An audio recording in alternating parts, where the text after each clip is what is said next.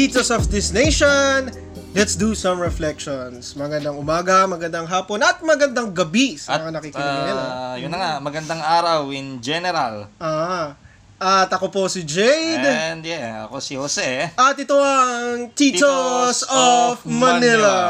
At, pero bago muna tayo magsimula muna, nagpapasalamat muna kami sa lahat ng mga nakikinig sa atin via Anchor, Spotify, pati na rin sa Facebook tsaka sa YouTube. Yun, dahil nakalagay doon ng bawat episode na tsak naman ni inyong inaabangan, di ba? At kagigiliwan. Huwag nyo na ikaila. Alam naman namin.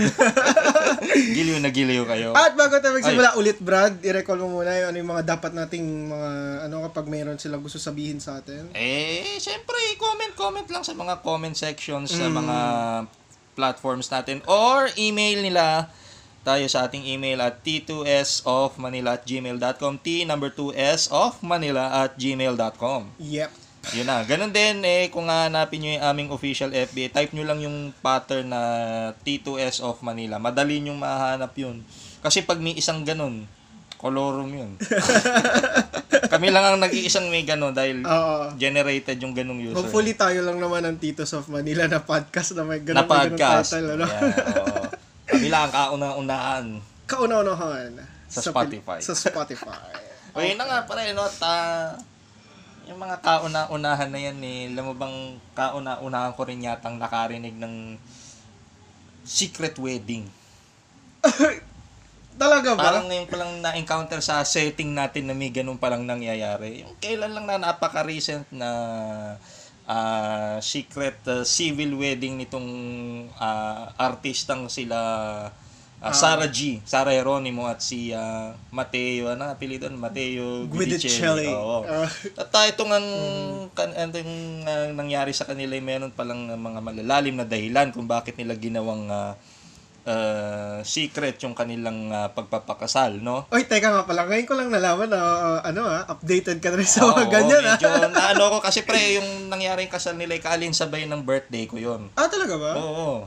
Kaya okay. Medyo parang pero side note ko lang kasi alam mo yun, sa panahon kasi ngayon ng social media, napakahirap mag-decide para magkaroon ng ganong private wedding.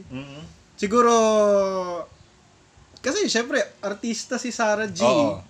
At the same time, siya yung parang leading banner ng ABS sa ng Viva. So, yun lang naman sa akin. Public figure sila. So, mahirap mga ikubli yung mga ganon. O sige, bakit natin pag-uusapan kasi para itong issue na to related to sa pag-uusapan natin. Okay. Pero bago natin simulan yun nga. Background kaya pala nila inilihim yung kasal nila dahil ito palang nanay ni Sarah hindi conforme do sa kasalang ipinaplano nung yun nga, yung kasal na ngayon na couple na yun.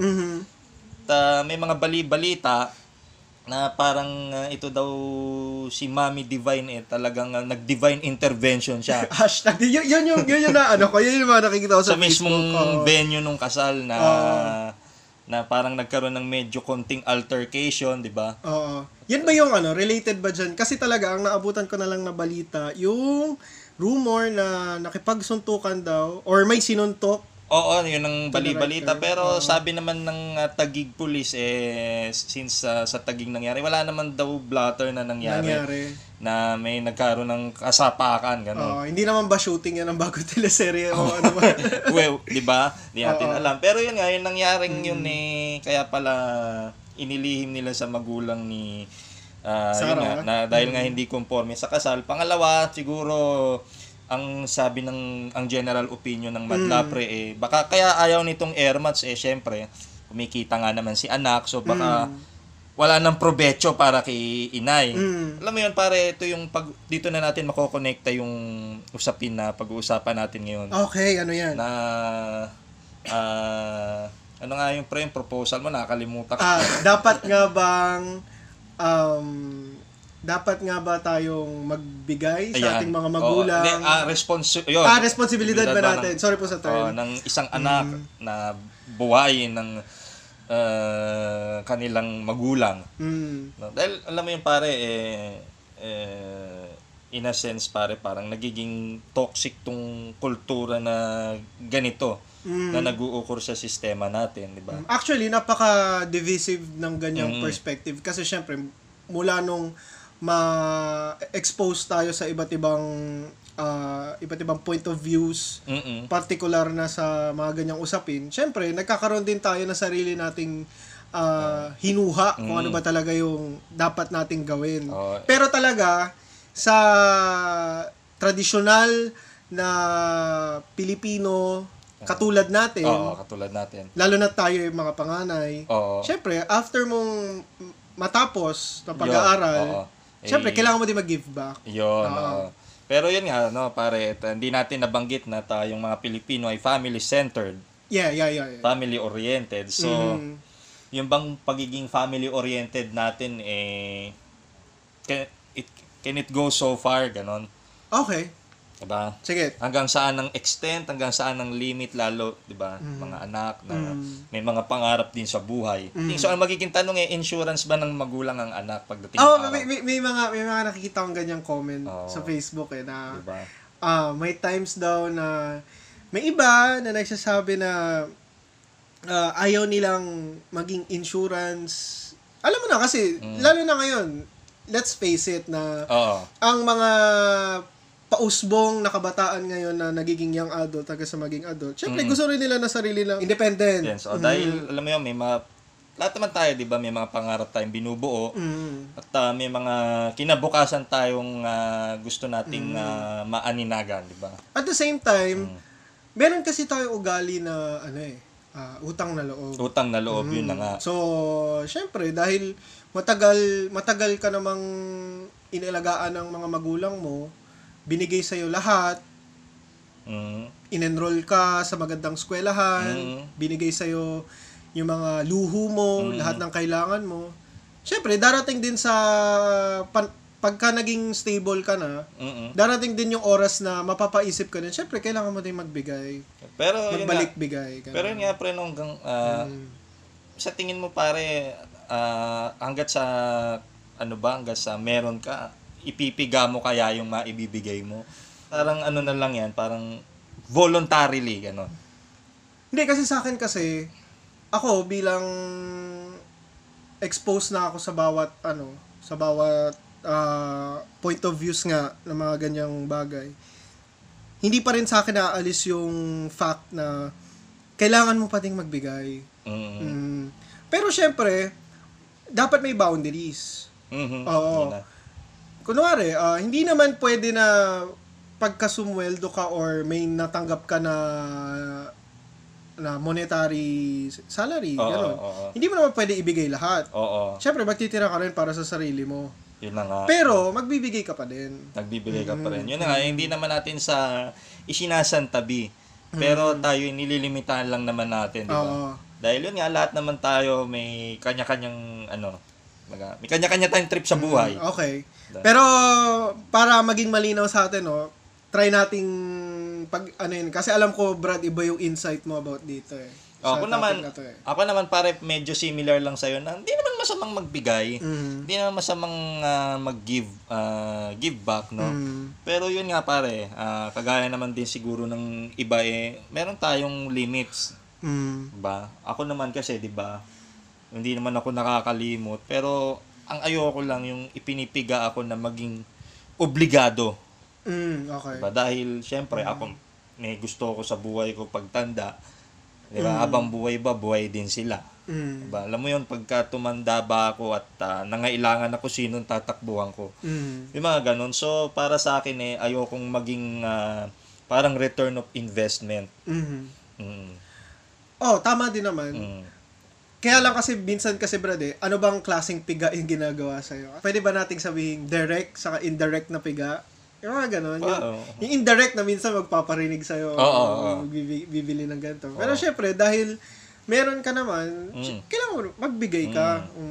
Pagka naman hindi mo naman nakaya, pwede ka naman kasi magsabi. Na hindi mo na kaya. At yun lang sana, yung sa pagsasabi mo ng tapat na hindi mo muna kaya pansumantala wala naman sanang isa na sasama ang loob. Diba? Dahil alam mo yun, Nasa tamang pag-uusap naman kasi. Tama, yun nga, gaya ng mga sinasabi ng mga nakatatanda, yung mga bagay na kukuha yan sa magandang pakiusapan. Yun. Pero yun na nga, no, pero ma-share ko lang, brother, sige, dahil ikaw. nandito na rin naman tayo sa usapang pamilya at pagbibigay, pagbabalik-bigay, kung tama man yung term ko. No? Ito related din sa adulting. Related din naman sa adulting. Pero ito kasi, no, last year yata na nabalitaan ko sa Amerika eh. May isang magulang or mag-asawa na nag-file ng kaso sa korte para paalisin yung anak nila. Wow. 31 yata yung anak nila kung sa pagkakatanda ko. Grabe yung chismis mo hanggang Amerika. Sa Amerika. Pero mahingi ko din yung insight mo kasi ito kasing mag-asawa, bakit nila kinasuhan yung anak nila? Kasi nga daw, ilang taon na siyang nakatira dun sa bahay nung mag-asawa na sila din naman yung nag-invest, sila din naman yung nagpagod ng ilang taon. Na parang iniisip nila na bakit hindi na lang umalis yung anak nila at maghanap ng sarili niyang matitirhan. Maghanap din ng sarili niyang buhay. Hindi naman nagbibigay, hindi rin naman nagko-contribute sa bahay kahit magugas ang plato. Yung ganun. Ikaw, brad, ano tingin mo doon? Para sa akin, pre, kung parang ang hirap naman magsalita kung kasi yun ang kultura nila. Dahil di ba sa US, once na nag-reach ka na sa age of majority, separatista ka na. Pero yun nga, kung i-apply natin sa setting natin yun, pero siguro kahit sa setting in general bilang ikaw ay tao, ano namang point para paalis mo yung anak mo. Diba? Anak mo yun, kaya hindi magtrabaho, diba, obliged naman ng mga magulang to take care of yung sa mga anak nila. Diba? Hindi naman natatapos ang obligasyon ng magulang kahit malaki na yung anak niya. Diba? Diyan papasok yung pagiging natin, yung isa sa mga ugali natin, close family ties. Yun, no. Pero yun nga, syempre, pagdating ng anak, medyo malilimit na lang dahil may sariling disposition na yung anak pagdating ng tamang edad. Parang ang pinaka-point na lang naman kasi sa atin, no, kapag may trabaho ka at meron ka namang kinikita at sa tingin mo, kaya mo naman magbigay sa mga magulang mo, magbigay ka. Pero kung sa tingin mo, yung dapat yung ito lang yung kaya mong maibigay, magsabi ka din sa kanila na hanggang dito lang talaga yung kaya ko. Tama. Yun na nga, no. Hindi naman natin din masisisi, di ba? May kanya-kanyang factor yan eh. Sa tingin mo ba, bakit may mga katulad ni Mami Divine? Siguro, yan? Siguro, safeguarding of assets. Bakit safeguard? Kasi nga si Sarah. Diba, considering. Parang naano ka lang din kasi si Sarah kasi. Tsaka pre, alam mo na pag yung anak medyo maganda-ganda yung pinapasok na pera Siya nga kasi ang mukha ng ABS. Nakikialam lagi yung si Erma Ching, mga ganyan. Kaya alam mo nga pare, pag binaliktad mo yung albawa kung ikaw ay darating sa punto na magpapakasal, yan, magpapamilya, syempre, ang pakialamera sa buhay lagi biyenan. Diba? Alam mo yung mother-in-law, baliktarin mo yung i-jumble-jumble mo yung letra na yon. Alam mo yung kalalabasan, Hitler woman. Ang mother-in-law ay Hitler woman. Grabe, hindi naman lahat ng biyanan. Hindi naman lahat, pero lahat. sa setting natin, sila yung toxic na no. Hindi, syempre naman, yung mga ganyang biyanan din naman kasi, ang ginagawa nila yan para sa kapakanan ng anak nila. Hindi ko lang masabi yung kay Mami Divine kasi mayaman naman si Sarah. Siguro naman nagbibigay naman si Sarah siguro G. naman hindi naman siya nagkulang na, alam mo yun, iangat yung pamilya niya sa kung ano rin ang meron siya. Di ba? Tsaka hindi naman sa kakagaling lang natin sa bawal judgmental. Ano? Pero si Mateo naman, considering his surname, siguro naman, yun? Wala, at nasa itsura naman ng tao na masipag naman siya. Na responsable, na kaya niya niyang maging isang dakilang ama. Diba? Tsaka maalis lang tayo sa usapan natin. Si Mateo,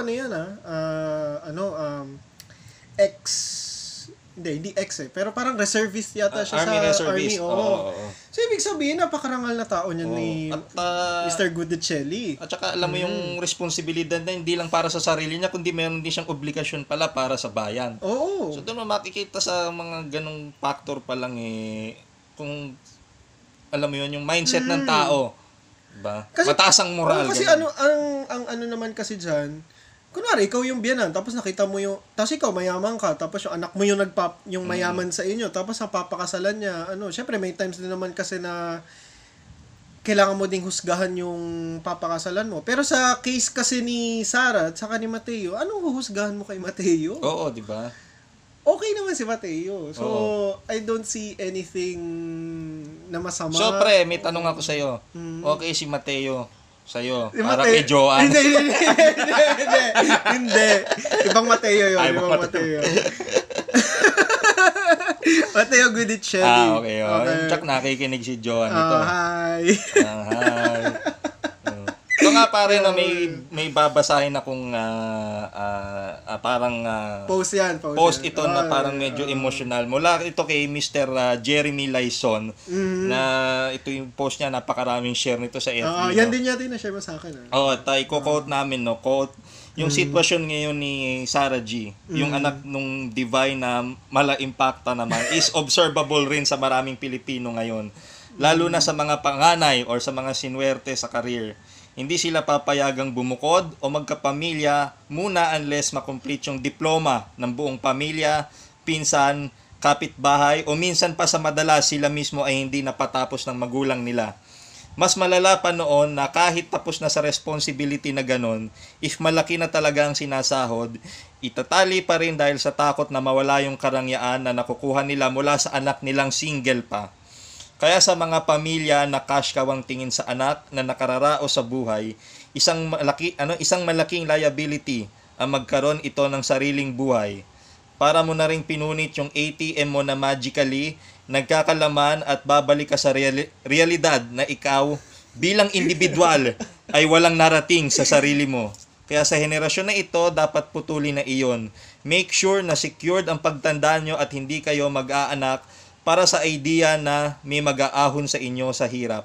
Kung masyado kang bano para gawin yon, huwag mong ipasa sa ibang responsibilidad at pangarap mong makapagmadyong. Unquote. Di ba? Ang quirky magsulat. Ang quirky, di ba? Tsaka medyo may sapok di ba? May sapok. Kaya lang kasi ang akin nga naman, kailangan lang talaga magkaroon ng tamang pag-uusap between the parents and... O yan nga, tsaka balanse, tsaka doon papasok pre yung pagiging balansyado mo at yung pagiging maunawain Tama naman yung sinabi niya na alisin na natin yung culture na uy, Kuya Will kasi yung anak kong yan, siya yung mag-alis sa akin sa kahirapan niyo. Diba? Tsaka alam mo yung pre, usual na setting sa atin yun. Halimbawa, ikaw ay galing sa hindi naman ganong kalakihang pamilya, tapos si anak mo, halimbawa, wow, nakagraduate ng magna cum laude. Ito pinagyayabang ni Ermats na, ay, ganito yan. Pag dumating yan, nakapagtrabaho doon sa pangarap niyang malaking opisina, ako, magmamadyong-madyong na lang ako. Ito mo yun, di ba? Hindi, medyo, yun nga. Naging tropeyo, di ba? May mga, sa mga nakikinig po na medyo nakatatanda po sa amin, subukan na po natin tanggapin yung ganong perception. Oo. Wag nyo sanang masamain, di ba? Wag nyo po sanang masamain. Dahil, yun nga, gaya ng sinasabi, nakukuha naman sa kung magandang usapan, di ba? Then saka naman, I'm sure naman, Pilipino ka. Pilipino tayo. Nandun pa rin yung ugali ng utang na loob sa'yo. Kaya lang naman, syempre, mapapaisip ka din para sa kinabukasan mo. Tama. Lalo na't nandito tayo namubuhay tayo sa panahon na hindi mo alam kung hanggang kailan pa tayo mabubuhay o kung ano man ang pwede mangyari sa mga susunod na or hanggang kailan tayo doon sa mga narating natin, di ba? Ma-point ko lang kasi problema din to sa ibang bansa na may katulad ng Australia, United States, meron silang pwede ko bang sabing mahinang social security system parang tayo, na etong mga nakatatanda natin, wala silang ibang naging option sa buhay nung bata-bata pa sila. Kasi walang nag-o-offer sa kanila ng effective at napakagandang insurance or paraan para ano yung pwede nilang makuha pagka tumanda sila. Social security, I mean. Social security, yon. Siguro, panahon na din naman kasi para sa mga leaders natin na imbes na pag-atupagan nyo ng pansin yung mga issue hindi man importante. Mga issue na magbe-benefit lang sa inyo politically. Why not pag-usapan na natin ngayon to? Kasi pagka lumao ng panahon at tayo naman ang tumanda at tayo yung nagkamali na hindi natin nagawa to, ibig sabihin, kapalpakan niya ng mga naging leaders natin nung tayo'y nasa heydays pa natin. Yun. Sana lang magkaroon tayo ng mabuti at maayos na social security. Kasi, hindi tayo darating sa ganitong system na pagchichismisan natin yung away pamilya dahil etong si ina, hindi masyado nakapag-ipon o hindi nakapag-invest para sa sarili niya pagtanda niya at ngayon inaasahan na niya yung anak niya. Siguro pag tanggapin natin na isa ito sa mga realidad ng buhay bilang mga Pilipino. Pero bukod sa pag-embrace natin sa pagbabago, kailangan magkaroon din tayo ng paraan para din natin sila matutulungan.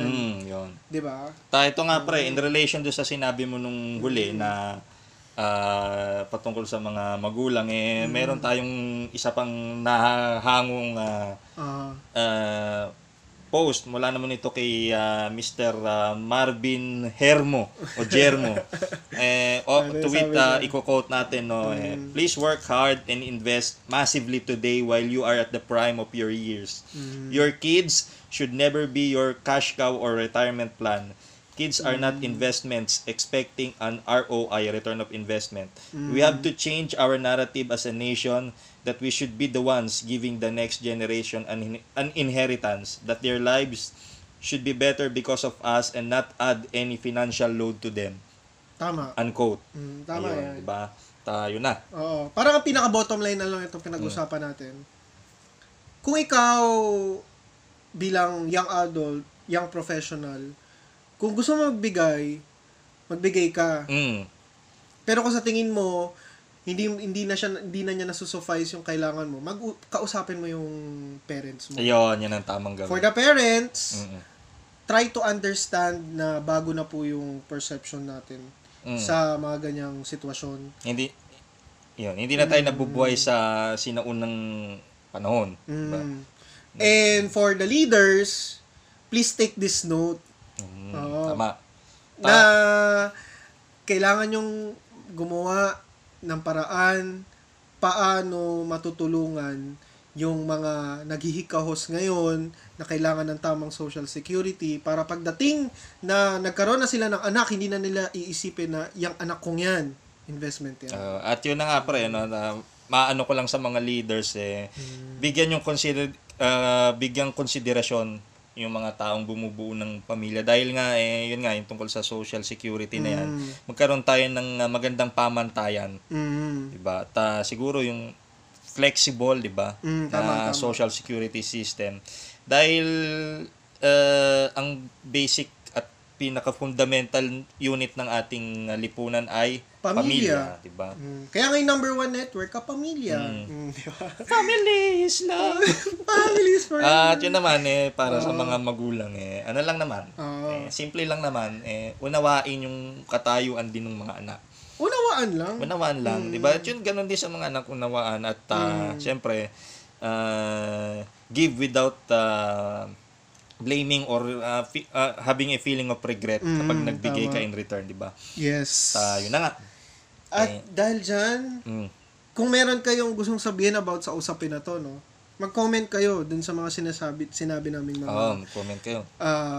Social media account. At syempre, bigyan nyo rin kami ng return of investment by liking, sharing, and subscribing. And of course, sa pakikinig na rin sa bawat episode natin na-available sa Spotify, Anchor FM, and YouTube.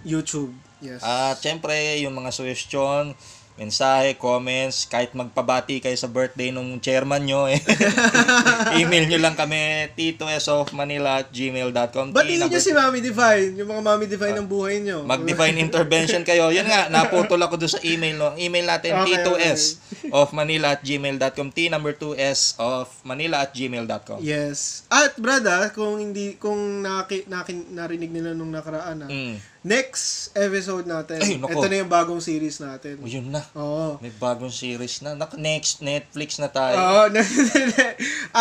Bilang isa sa mga naisip din namin para, syempre, magkaroon din naman ng iba't ibang mga mukha itong podcast nating Titos of Manila. Naisip namin gumawa ng isang series na ang tawag ay Kontrapelo. Yan. Kontrapelo. Sige, ano yung Kontrapelo, Brad?